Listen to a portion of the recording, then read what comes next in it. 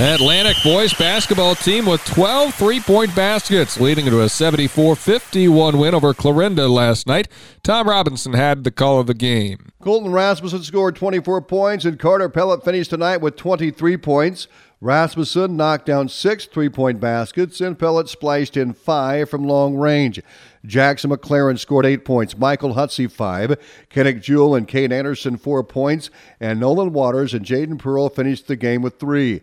Atlantic head coach Derek Hall credits the win to team play. Came out and played together. Been waiting on it all year. Finally it all clicked. Offensively, I thought every single three we took was an awesome shot created by somebody else, whether it was off of a couple reversals, couple attacks. They were all awesome looks. Colton hit them. Defensively, we came out. I challenged him. You got to be the more physical team. Don't worry about getting in foul trouble. We have plenty of guys. Got in foul trouble a little bit, but magically, we're playing awesome defense when we do foul a little bit. Rather than being passive there, came out in a full court, man-to-man press there, and it worked pretty well. Just gets our guys juice. That's what we're kind of looking for. The Trojans came out hot with 4 three-point shots in the first quarter and grabbed a 19-11 lead in the first quarter. Rasmussen and Pellet sparked the offense with 2 long-range buckets each. The Cardinals buttoned up the defense in the second quarter, held the Trojans to 13 points, and scored 12 to come within 9 at the break, 32-23. We kind of forced it a little bit there in the second quarter. We came out and they had a huge run. And then when we have a run, we feel like we have the ultimate green light no matter who's shooting the ball. And we come out on a 6-0, 8-0 run. What really kills teams is when you take a really good shot, you go up a 10-0 run, 12-0 run.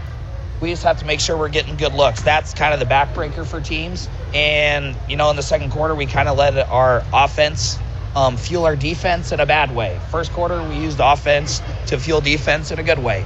So when we're not hitting shots, we still got to guard, and we're going to learn from it. Atlantic broke away in the final stands, outscoring the Cardinals 24-13 for a 74-51 final. I thought J.P. Pearl did one heck of a job on Tatum Brown, number 2. He controlled him for the most part whenever he was in, so we kind of need that. Nolan Waters gave good minutes off the bench. Michael Hotsey was awesome inside, just doing the little dirty work. It was a total team effort, and it showed. Tatum Brown led Clarinda with 17 points, Wyatt Smith 13, Adam Johnson 8, Isaac Jones 5, Ethan McAndrews, Creighton Tuzio 4, Justice Fine, and Cade Ingstring 1 each.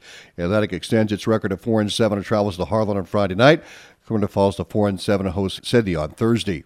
I'm Tom Robinson reporting. Glenwood boys beat Harlan 47-44. Woodbine over Cam 57-41. West Harrison hands Exira EHK their first loss 71-44 Hawkeyes.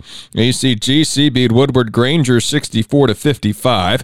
Braden Lund had 25 points and 10 rebounds as AHSTW beat Riverside 74-34. Kyle Sternberg 10 points, 11 boards. For Riverside, Aiden Bell scored 14 and Grady Jepson with 13. Nottoway Valley OM beat St. Albert 67-53 with 18 points each for Dawson Nelson and Boston DeVaults.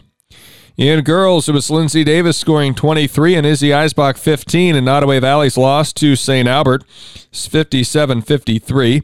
Ella Langer had 14 points in AHSTW's 34-26 win against Riverside. ACGC held off a late rally by Woodward Granger, winning 40-38. Exira EHK girls over West Harrison, 61-15. Woodbine beat Cam 75-44. Harlan topping Glenwood 54-52, and it was Atlantic 43, Clarinda 24. The Trojans now 9-3 on the season. Jada Jensen had 12 points, Maddie Huddleston 11 in the second half. In wrestling last night, AHSTW went 2-1. They picked, it was Sawyer Kiesel, Tucker Osbar, Gatlin Getler, Dayton Mortel, Caden Baxter, and Henry Lund, all winning by fall in a 54-27 win versus Southwest Valley. The Vikings beat Underwood 42-38 with pins from Blake Akers and Colby Weiss. Then Tucker Osbar, Gatlin Getler, and Henry Lund all won by fall in a 47-36 loss to West Central Valley. Audubon suffered a 24-18 loss to Mount Ayr. Clay Perry registered an 18-second pin in that one. Audubon also came up shy against Southeast Warren Melcher Dallas 54-9 and to Lennox 42-6. Cam got a win over Woodbine last night, 24-18 in wrestling. Pins from Gabe Rouse and Owen Hoover. They also fell 76-6 against Logan Magnolia. Hoover won by fall in that duel. And in the Cougars' 60-21 loss to Westwood, Tristan Becker, Brian South, and Owen Hoover won by fall. Gabe Rouse posted a decision victory. R.J. DeShong went 3-0 with all pins last night as the Griswold Tigers hosted Bedford, Red Oak, and Southwest Iowa. They beat Bedford 24-12. In addition to DeShong, Ethan Baxter and Isaiah Valdivia both had pins.